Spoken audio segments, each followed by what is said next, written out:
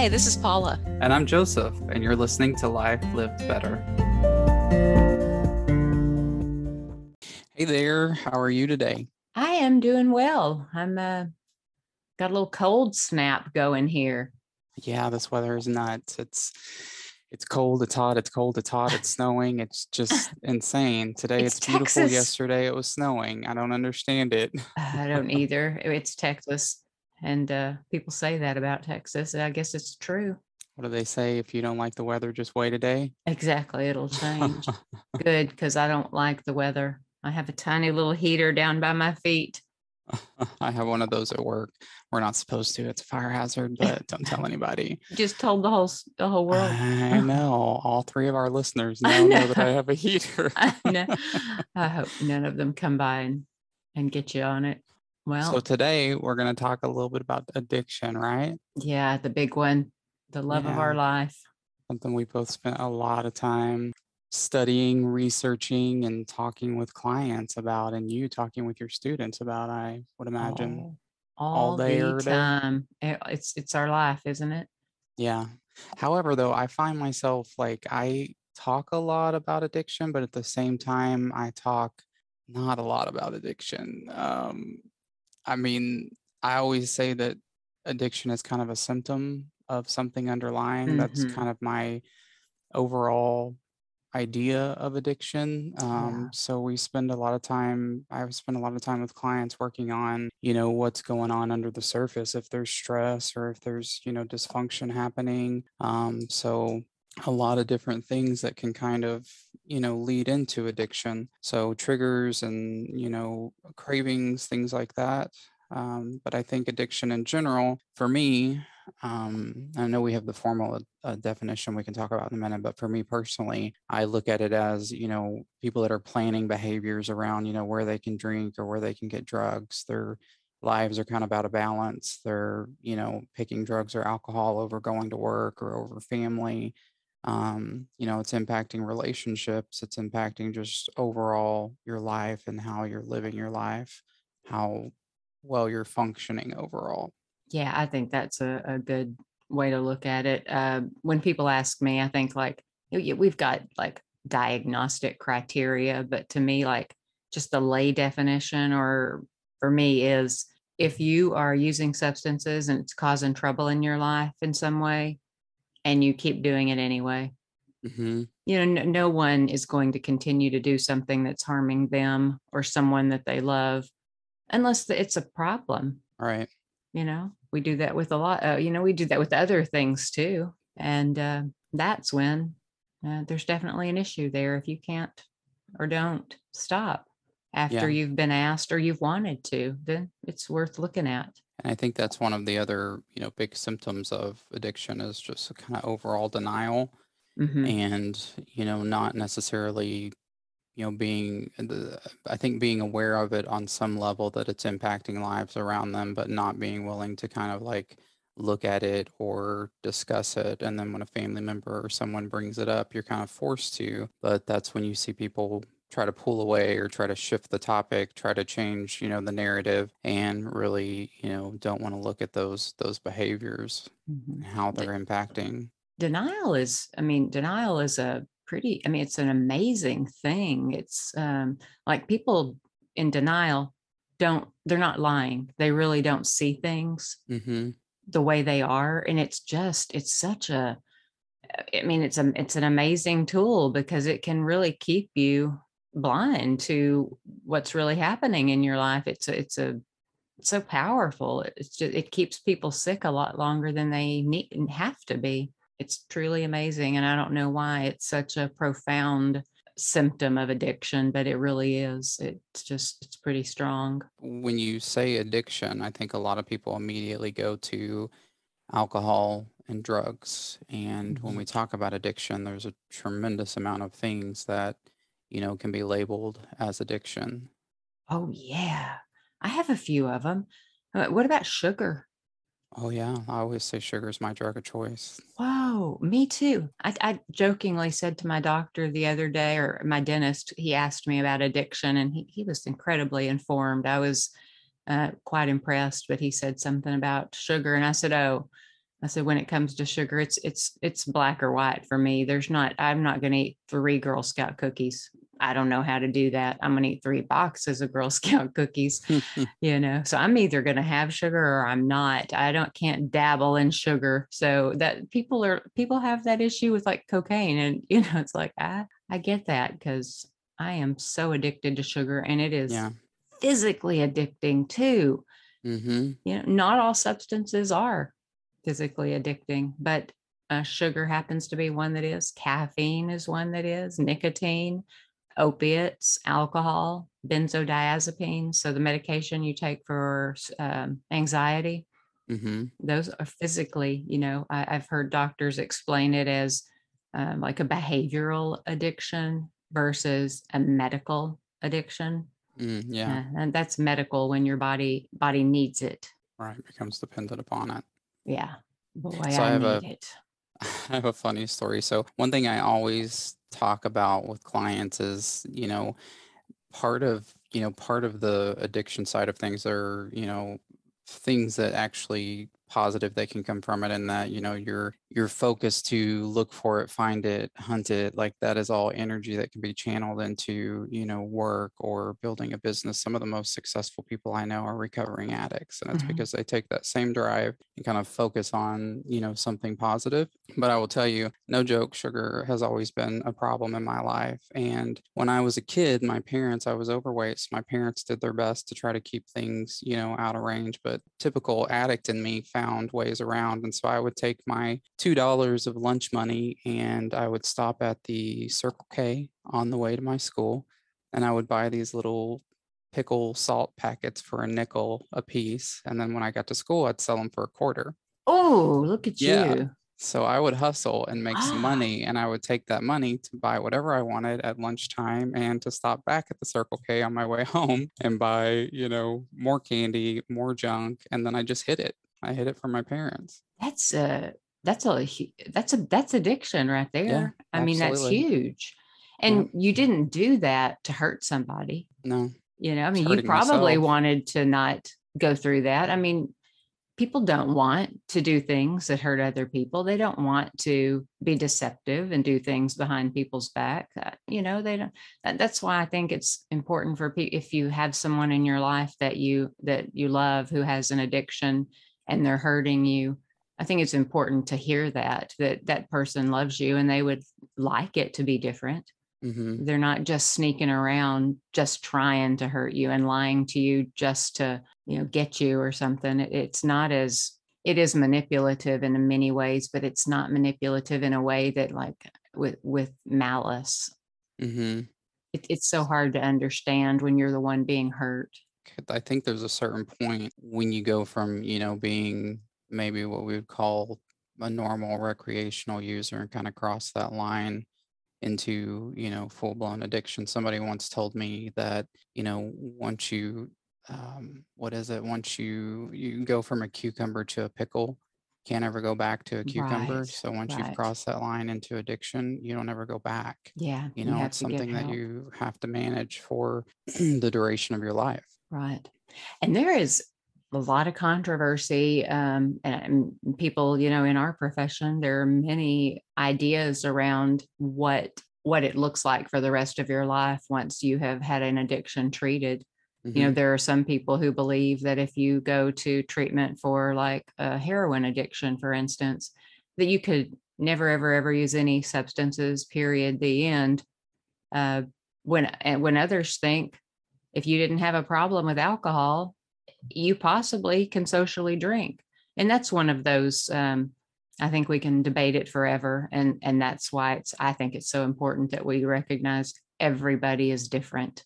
Yeah. And I can't say that what's true for one person is true for another person. It is really individual, and everyone has to kind of make those decisions about their life on their own, and they have to make them with good information from a lot of people helping them make those Mm. decisions, and Yeah. certainly not deciding to make them so quickly. Not just, I wouldn't recommend anyone use any substances right after they get out of treatment. No. That's, No, but it happens. yeah, it does. And I know people that, I have someone that I know that, was a cocaine addict and, now drinks and doesn't have a problem with alcohol. But it was kind of it was a scary thing. And I know other people in my life and people that I've, had as clients that had, addictions to a substance or to alcohol, and they're able to, use something else. They're able to use marijuana or use alcohol without binging or, it affecting their life. Absolutely. Recovery is so different. I mean, there's something we call the recovery movement, and it's people who, for the last 10 years or more, have been just trying to bring the idea of recovery into the mainstream, like because we don't understand addiction in society as a whole, but we certainly don't understand what recovery is. And their mantra is a person's in recovery when they say they're in recovery. You can't judge a person's recovery by another person's measuring stick, you know? Mm-hmm. Mm-hmm. And that's something I think has changed great, in the practice of addiction counseling. When I first got into this field, we totally judged it by one way. It was this way. Yeah. And it was like, that was just the only way. And I could look at you and tell you if you were in recovery or not. Those days are gone. We don't look at things like that anymore. And I like that. I like that idea that it's more individualized, that if you think you might have an addiction, if anyone has ever, if you've ever been in treatment before, you were ever treated like that it's just one way. I hope that's good news for you. Hopefully you hear me saying that and you recognize that you might be able to go get treatment again now, and it would be different than it was, just a while back, just a few years ago. You mentioned about how we don't talk a lot about addiction in treatment, like in residential treatment in Texas. Clients are required to be in services like 30 hours a week when they're in residential treatment. And it's only a couple of those hours that we talk about addiction, that Mm-hmm. the rules specify a certain number of hours of like drug and alcohol education, because drugs and alcohol, 100% agree, it's just a symptom of a greater problem. And that's what we deal with in treatment is what's going on in your life that's causing you to want to numb that Right. pain or that stuff going on. And then how do you deal with life after you leave here without substances? And so we're talking about life skills and managing stress and dealing with anger and dealing with emotions and dealing with your family and learning how to work without substances, and just every aspect of your life is what we're talking about in treatment. And Yeah. I think that's pretty remarkable. I frequently wish I could take about a year off and go to some place and just work on every aspect of my life. Too bad you Right. have to have an active addiction to do it. Yeah, I always tell people, when you're in treatment, it really is, I say it's a luxury. I mean, to be able to kind of step away from your life for 30 days and not worry about anything except yourself Mhm. and, what you're working on, what's right in front of you. The scary part is that after that 30 days, you have to, step back out into the world, and all of that stuff is still there waiting for you.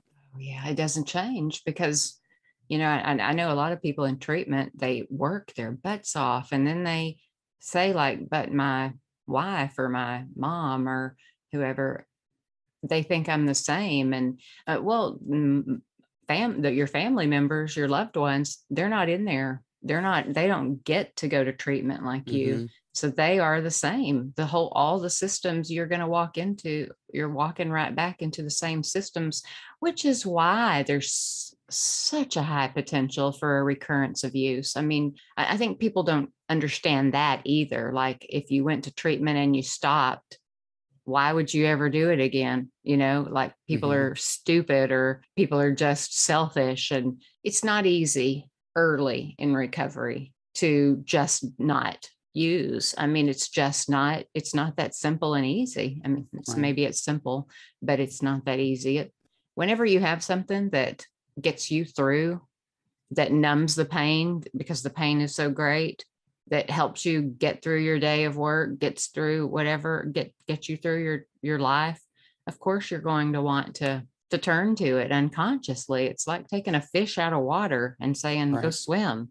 Right. Like everything, because you had a pretty good definition of addiction. I thought your definition was that it's a chronic relapsing disorder that is characterized by compulsive, seeking of the substance and using it despite consequences and harmful consequences. And it makes long lasting changes to the brain. That's the part, because it's a brain disorder. So when you use substances for such a long time, it changes the pathways in your brain.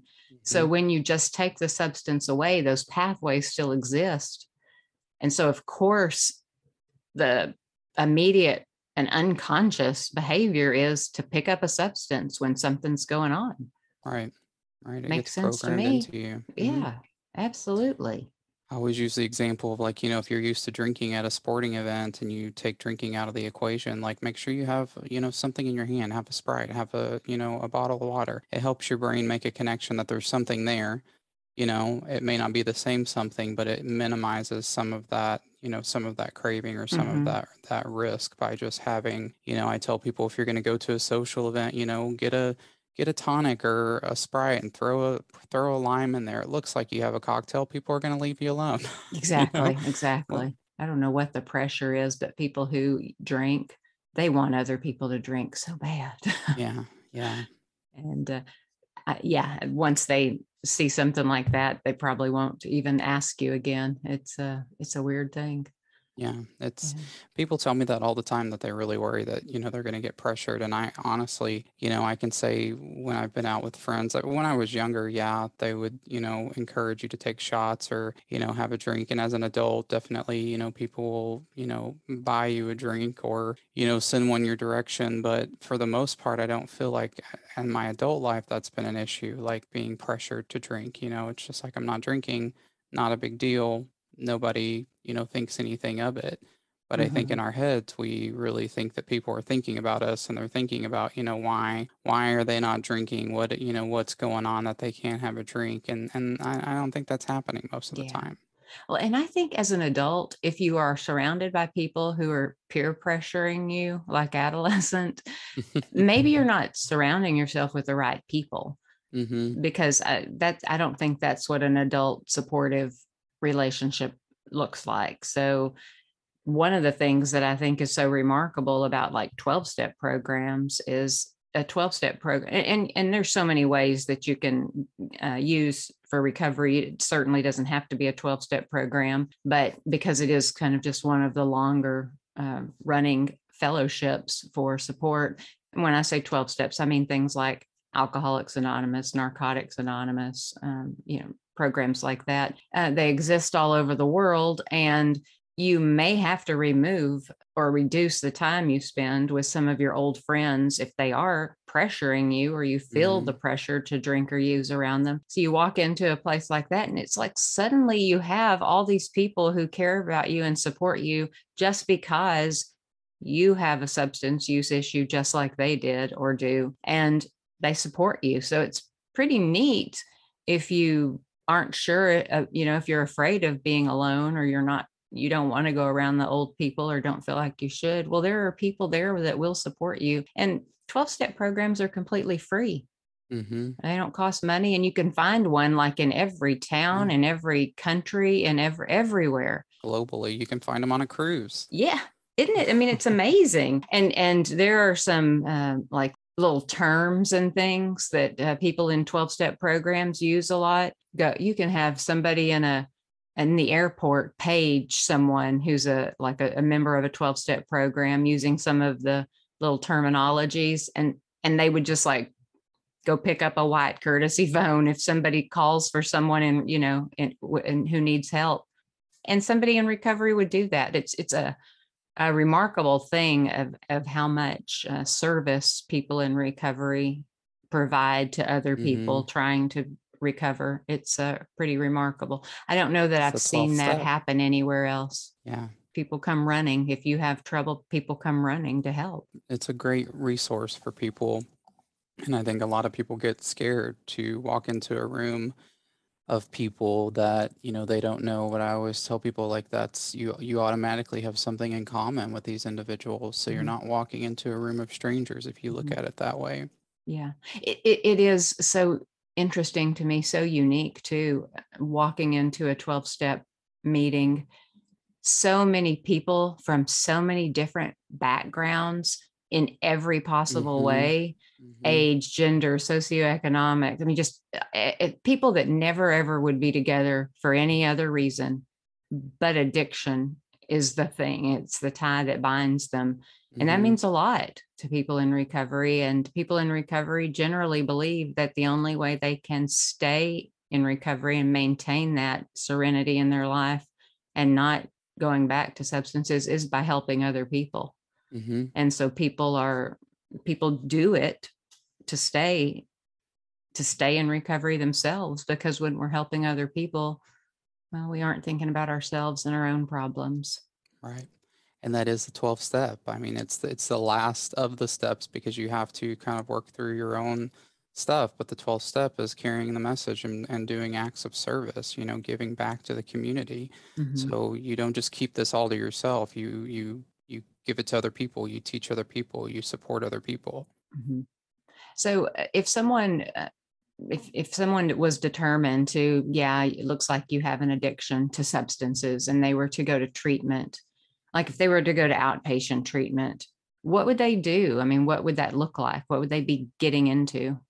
So like the outpatient that I run, basically we talk a little bit about the addiction. We talk about, what that looks like, what the definition is. I rarely, label people alcoholics or addicts out loud. Like I have an idea, clinically what I believe.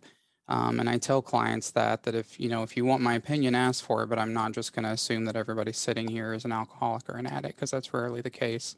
We get into all types of topics. We talk about, stress and anger management. We talk about coping skills. We talk about, this past week we talked about triggers and we talked about thinking errors, different messages that get programmed into us that we grow up believing, how to change those things, criminal thinking, manipulation, all of the stuff that kind of comes along with addiction in all of its forms. And then we also talk about the different types of addiction. So, we talk about AA and NA, but there's also Overeaters Anonymous, there's Love Addicts Anonymous, there's Cocaine Addicts Anonymous, there's Gamblers Anonymous, there's Sex Addicts Anonymous. I mean, there are a lot of groups and support out there. AA and NA are going to be the largest numbers. They're going to be the ones that you're going to be able to find easily. And I know here locally, I'm not sure if it's a global app, but like there's a app called Meetings for AA that you can download to your phone, open it up, and it pulls up your geolocation and shows you meetings that are within whatever radius you select with the times, what type of meeting.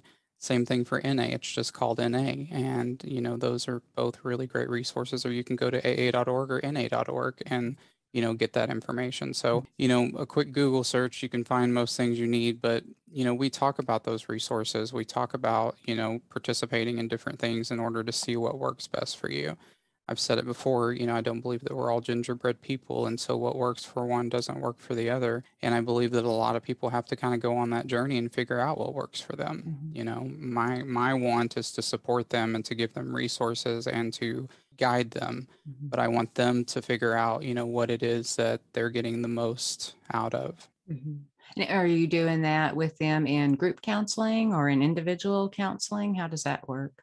Both. So we do, most of the folks that I see for groups are also attending individual counseling. So individual sessions are a chance to kind of talk about things that maybe you don't want to bring up in the group session. They're also a chance to an opportunity to, expand on things that come up in the group setting. Mhm, So we spend a lot of time working on specific goals and, things that, can help overall just live better lives and, addressing, I spend a lot of time working with people on relationships, mhm, issues in relationships, how, the addiction has affected the relationship or just overall, their communication and, the way they interact with one another, the love languages and the types of communication data versus, emotional and, recognizing these things in order to effectively communicate. mhm.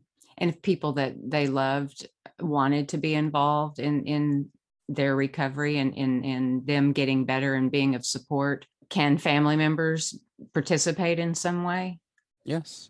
Most treatment facilities are going to have a family participation group where they encourage, family to come in, and that way you can, it's usually just one or two times. So out of a, 28-day, 30-day period, at least most of the places that I've worked. And so you have to tackle a lot of information in a very short amount of time. So, it's good that the family has the opportunity to kind of talk about some things and to express, their feelings and kind of what they've experienced.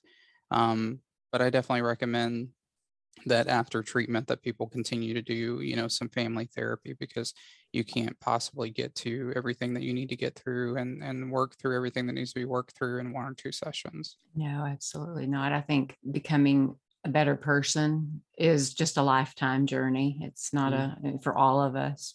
So, we talked a little bit about outpatient and then we talked about residential. So outpatient people generally like have jobs and they live their life and then they spend 10 hours a week ish, just going to treatment. And if people are in residential treatment, they live there basically Mhm. for the time. They're there 24 hours a day and they get 30, 40 hours a week of actual treatment.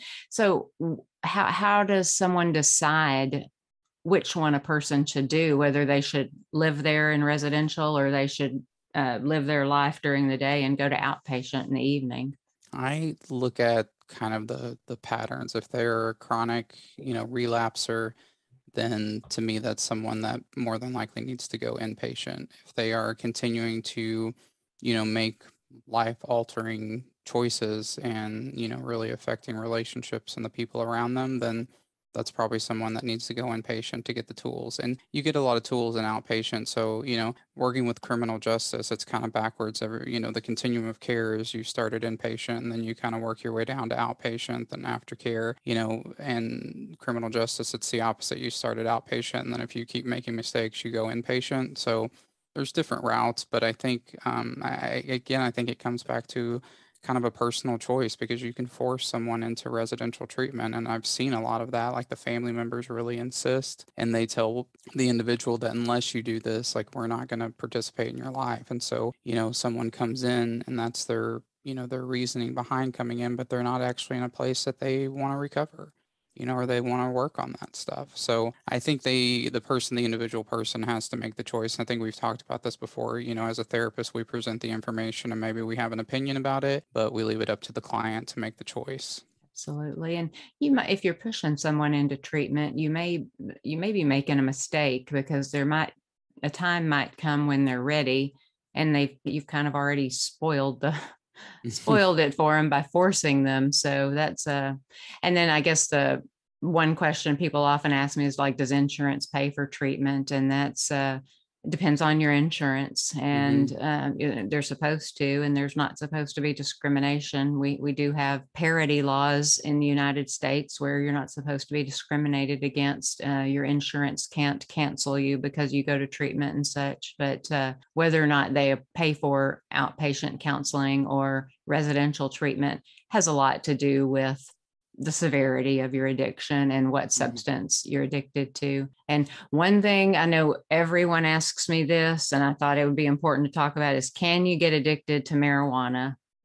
Can you, and it's legalized in places now. So, that's kind of a game changer in treatment. And I'm not like advocating for or against legalization, but the statistics say about 9% of people who regularly use marijuana are addicted to it. So it is not one of those it's not high on the list. Can you become addicted? Yes, you can. Are there withdrawal symptoms? Yes, there are.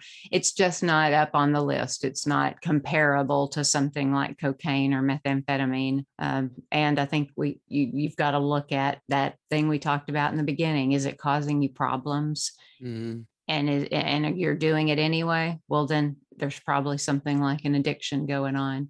It's not Yeah. causing you problems, may not be a problem. Right. I deal with that a lot with the population that I work with, that, a lot of folks I see are coming in because they've either got some kind of possession or, substance related charge. And a lot of people I see are marijuana specific, and, are people that are on probation for maybe completely different offenses, but they can't pass a drug screen. They continue to smoke. And that to Mhm. me is a sign that there's a bigger problem. Like if you are, looking at potentially losing your freedom or major consequences, money, time, and you still continue to make that choice, then that to me is someone that more than likely has a problem. Absolutely. And you and I have we have some stories, and Yeah. one day perhaps we will talk about those. We've always joked that we're going to write a book talking about all the excuses we've heard people give us when they get a dirty urine screen and swear they didn't use substances.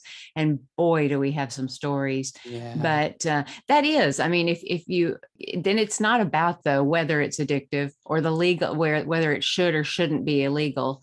That's the argument a lot of people make. But if you're smoking marijuana or eating it or ingesting it in whatever way, if you're using marijuana and you're on probation with the possibility, with the risk of going to jail, and you smoke anyway, doesn't matter about whether it should be legal or not. What matters is you're putting your freedom on the Hmm. line. You might have a problem. Yeah. You might have a problem. And I just don't think it's worth the risk. Not at all. Whether it should or shouldn't be legalized is not the issue at that point. I agree. And I think that's a rational way of thinking about it. And a lot of times when you're dealing with addiction, that's not rational. It doesn't, I always tell people you can't think your way out of addiction. Like Mhm. I believe that it has to be action based and that you have to, take some actions in order to recover. That's just my personal belief. I do think a lot of change has to go into your thinkings, but I think it's a combination of things in Mhm. order to, recover. But, marijuana is definitely something that I spend a lot of time dealing with, talking about. And, my take on it is if you want to use it, then live somewhere where it's legal. But, if you Mhm. live here in Texas, it's not legal. Yeah. And so basically, if it's black and white. If you use it, you're breaking the law, no matter what you're using it for. Do I Mhm. think it has, some medicinal, purposes? Do I think people can use it and not be addicted to it? Absolutely. But again, the folks that I'm dealing with are coming in, dealing with charges and are on probation. And the fact that you continue to use, in those situations, like that's a problem. I Absolutely. again, I don't necessarily believe that that makes you an addict or that makes you, well, an addict. I mean, I can't think of anything else. Sometimes it's just poor choices. And I hear this a lot. Like I grew up in a family smoking, and so it's just normal. Mhm. I don't get why it's a big deal. Or the whole, it's legal in different places. So I mean, there's lots of, like you said, there's lots of different things that we've heard over the years, but it comes down to your choices and the consequences and how big those consequences are and what risk you're willing to take. If you're willing to take the risk of losing your freedom, then, more power to you. But it Smoke it up. does not make sense to me, you know? Exactly. Yeah, yeah, your freedom is a lot. Your freedom is a lot, and that has nothing. I just it's that is simple. If you Yeah. do not have an addiction, okay, then don't use substances for the next 6 months that you're on probation. Easy peasy, right? If Yeah. it's not so easy, you might have an issue. Hmm. There might be Hmm. something going on. So uh, I guess we ought to just run down the 11 criteria if you're looking at it from a clinical diagnosis. So if a person's using more than they meant to, Hmm. or over a period of time, increasing the amount of use, they want to stop, but they can't decrease it. They spend a whole bunch of time getting it, using it, recovering from it. Like you said, when we first opened, it's like just part of their life. It's kind of off Hmm. balance. They crave it. They kind of want it. They think about it when they're not around it. They don't seem to manage what they're supposed to be doing at school or at work or at home because of the use. So kind of gets in their way. And they use it even whenever it's causing problems in their relationship. They give up stuff in their life, like fun with friends or a social engagement or something at work because of substances. And even if they're in danger, puts them in danger, they'll use it again. And they might have physical or psychological problems that are heightened by the use. They would continue to use it. Tolerance, like you need more to get the same effect. And then the final one is if you stop taking it, there's some kind of withdrawal symptoms.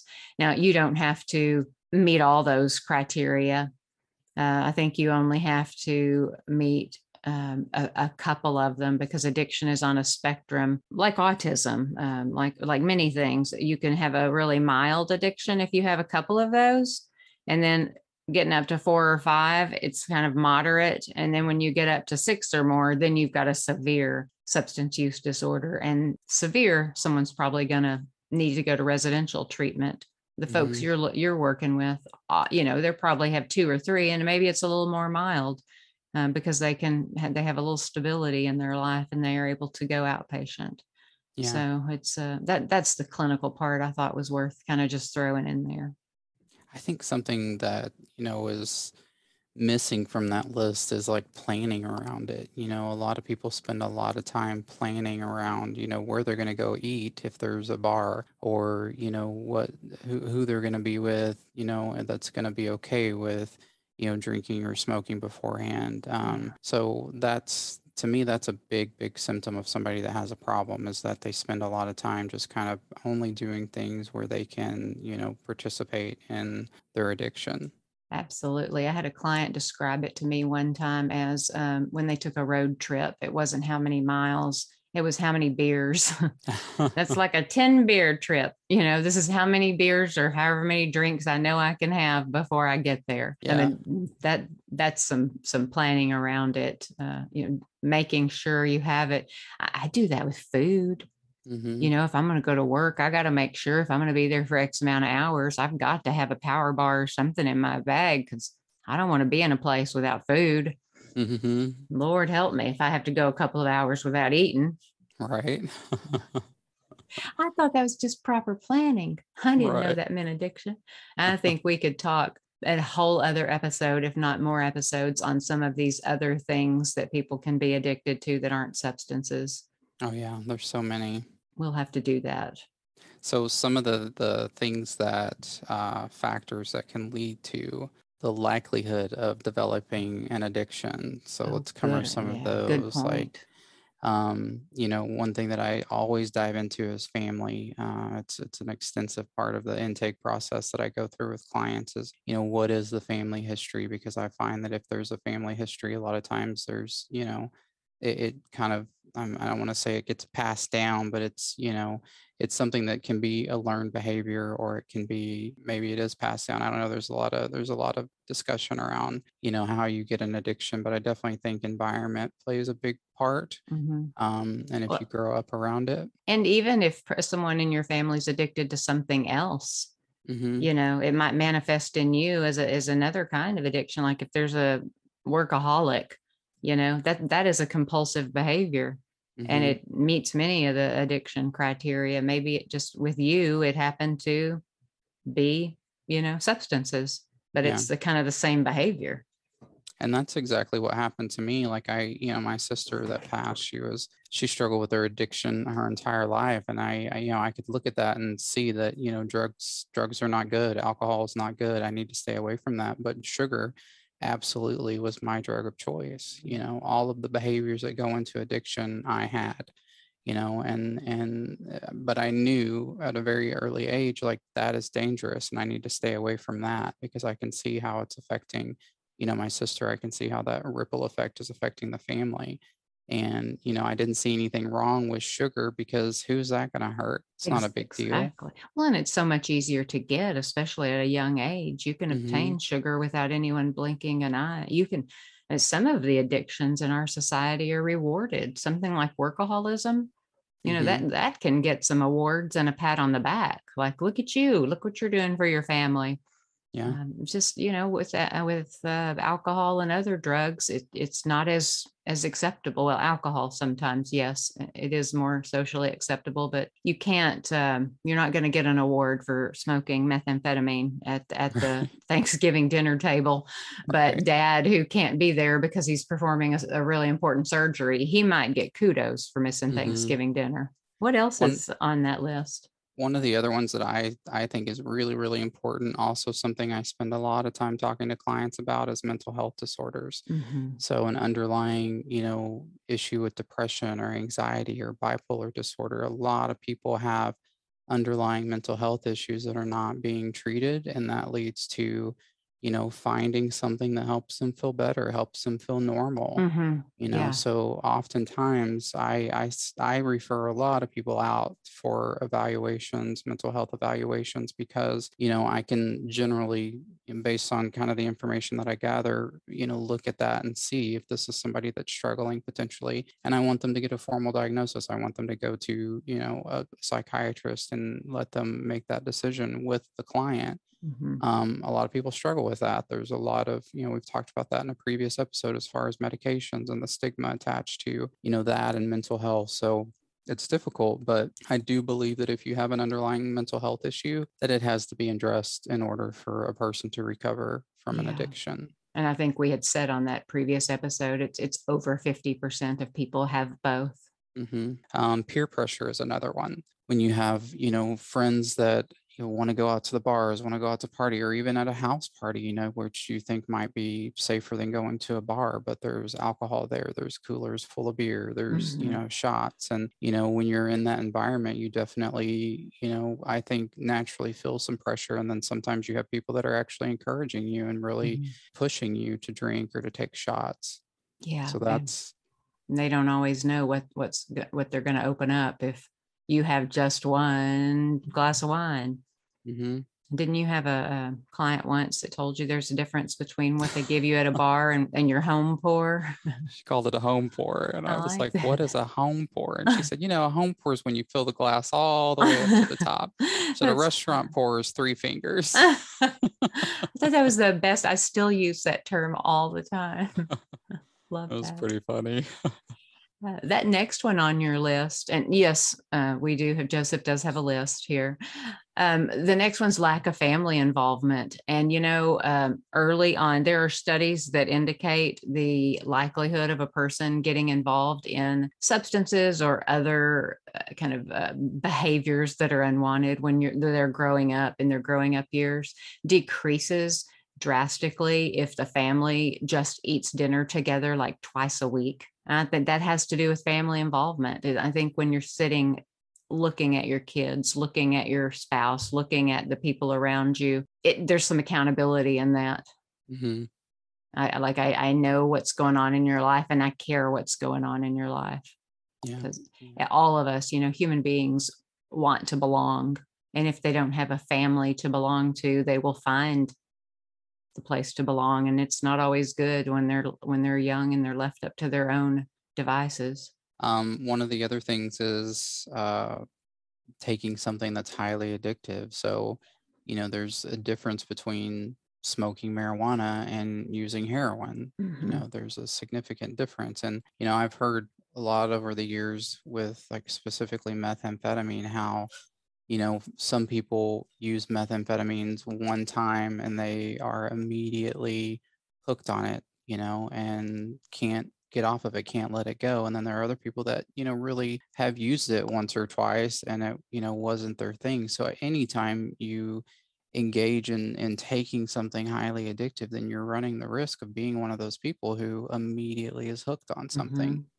There's a really interesting phenomenon that's happened over the past number of years, where we're seeing people in treatment that don't meet the like norm of who we would see in treatment. And one is the housewife who becomes addicted to methamphetamine Hmm. because of the demands on her and not having the energy to do things, starting with diet pills and then it just kind of increasing to methamphetamine because it can make you, for in the beginning, kind of superwoman, like you can get it all done and still have a smile on your face. And the other is like high functioning people who end up using heroin, and it starts with using over the counter opiates prescribed by a doctor for like a chronic pain condition or an injury. When the doctor stops writing you the prescriptions, which they are doing a lot now, Hmm. because I don't want to get on a soapbox and make this another hot topics episode, but we have this stupid idea in America that's like, if we give you a consequence, you'll stop the behavior, as if addiction is just something that can be consequenced away. A Hmm. person that uses opiates, their body physically becomes dependent on the substance. They need it to just be normal. And a person with chronic pain, damn it, it needs to be medicated. But when the medication stops for whatever reason, physically, a person experiences so much discomfort that they will turn to other things. And you can Mm-hmm. buy opiates on the street, but they're very expensive. So eventually, that person who normally would have never turned to heroin, you can get heroin a lot cheaper. And so they end up, in our treatment centers for heroin addiction. And it's like, this doesn't seem to fit. Mm-hmm. Well, there's a big thing going on. I know lots of people have heard about it, like this opioid epidemic. I would tell people right now, if you have not ever used an illegal substance or you've only dabbled, this is not the time to start. Mm-hmm. There are too many problems with the black market illegal substances, especially in the line of cocaine, methamphetamine, and heroin. They're mixing it with things that kill you right Mm-hmm. now Yeah. because they want theirs to be the best, and they want word to get out. Dealers, people who create the drugs, they want theirs to be like, that was potent, man, that was the best. And so they just really push the envelope. And they're not chemists in a laboratory. Right. They might go, oh, how much did I just put in? Whoops, let me put a little more. So you don't have consistency. If you get a blood pressure pill, one that you get at CVS is the same as you get the one from Walgreens. When it comes to like some heroin, one baggie of heroin is not equivalent to the other. They're different strengths, different all kinds of things. So it's Mm-hmm. just don't start today. Don't dabble. And if you're a seldom user, just don't right now. Agreed. It's That's my little and PSA. I would go as far to say don't ever, but Well, definitely in 5 years, not the we'll right time. readdress it. Yeah. We'll readdress it. My husband always says when he's like 80, he's going to smoke marijuana. He's never used substances in his life. And he's like, when I'm Wow. 80, Willie does it. I'm going to see what it's all about. Yeah. Wow. It's amazing to me, and it'll I always tell people like it'll be legal here in Texas at some point, but we're gonna be like the caboose bringing in that, coming in on that train. Like it'll be such a conservative, state that it won't be anytime soon, I don't think. But No, gosh. um Mm-mm.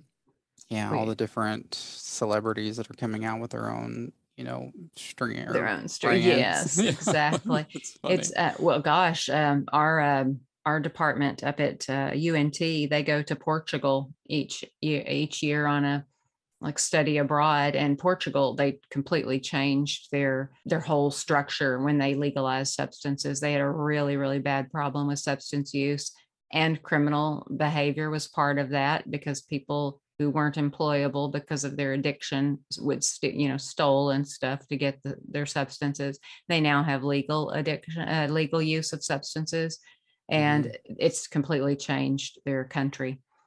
Just amazing things have happened over there. I don't know if that could happen in the United States. We're a different people, but it's interesting to me to look at other countries and how they have addressed use. For Hmm. instance, in Thailand, they have such a problem with addiction. Methamphetamine was one of the really problematic ones. We had a couple of women come one summer over to the university, and they stayed the whole summer, and I got to spend a lot of time with them. And they were from Thailand, and they were in the United States, looking at treatment and how we did treatment and what we offered so they could take it back to their country.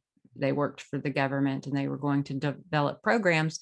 And the Thai government put so much money into the treatment. Like, we have all this trouble getting funding. They had funding, but they couldn't get people to come to treatment for Mm. even for free, because the stigma of use of addiction in Thailand is so great. Like, families disown their children if they Wow. have addiction. So we can't get money for treatment, but over there's all the money for treatment. It was just it's culturally, it's just so different depending on where you are. So it Hmm. has to be treated differently depending on, the culture of the person. Absolutely.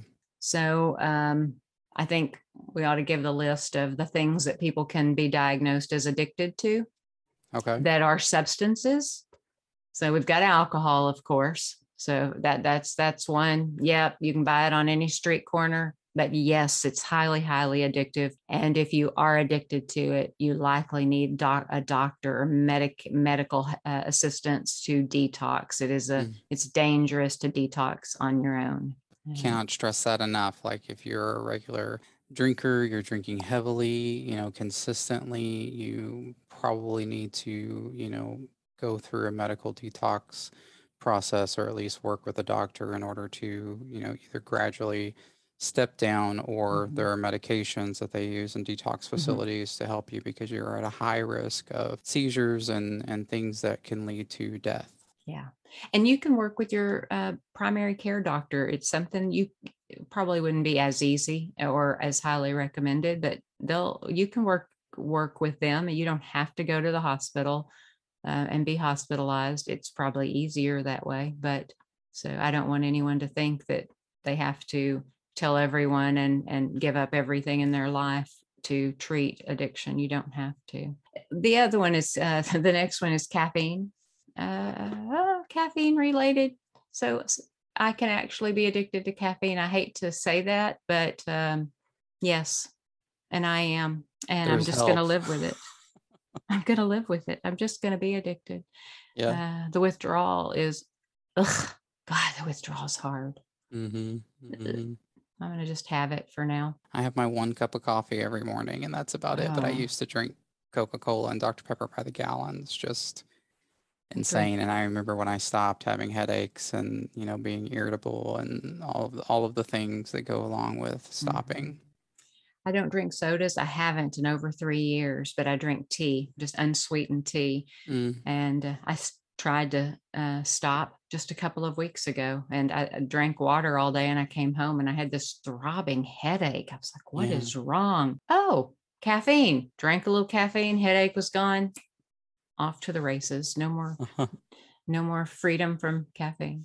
Right. And we'll wrap up since we have talked so much about it. But just to finish off that list, cannabis, marijuana, hallucinogens, opiates, sedatives, stimulants like amphetamines, methamphetamines, and tobacco, nicotine. So Oh, addictive. I would say that's probably one of, if not the the hardest thing for people to let go of is I think tobacco, so. I'm grateful. nicotine. I've never had a problem with it. Thank God. Yeah. I got lucky. I used to, when I was younger and would go to the bars with friends and stuff and have a drink. I always felt like I needed to smoke while I drank, but I never Mhm. smoked outside of that situation. So I'm really glad that Oh, I good. never became addicted to it. Good. You're way too pretty to smoke. Mm. Well, I think this has been a great deal of information. Yeah, I hope this has helped someone. I do too. And I think, if you're struggling with addiction, there are tons of resources. Something that's free and easy to start immediately, like we talked about earlier, is AANA or any of the anonymous groups. And you can find those, online very quickly. If you're not sure about treatment or you're not sure about, outpatient versus inpatient, I think it's a great opportunity to find a therapist, speak with someone, get some more information, and you can also call treatment facilities and they will, do assessments and different things to kind of help you make the decision to go inpatient or outpatient. So Absolutely. And if all else fails, shoot us an email. We might be able to put you in the right direction. We might be able to send you to the absolutely. right person. Absolutely. I know I've developed a ton of resources over the years. That's one of the big parts of, the job that I do is helping people with resources because so many people just don't know where to start. It is hard. It is hard, but just start. Well, I think this was really great information. And remember, knowledge leads to a life lived better. Thank you for listening to Life Lived Better with Paula and Joseph.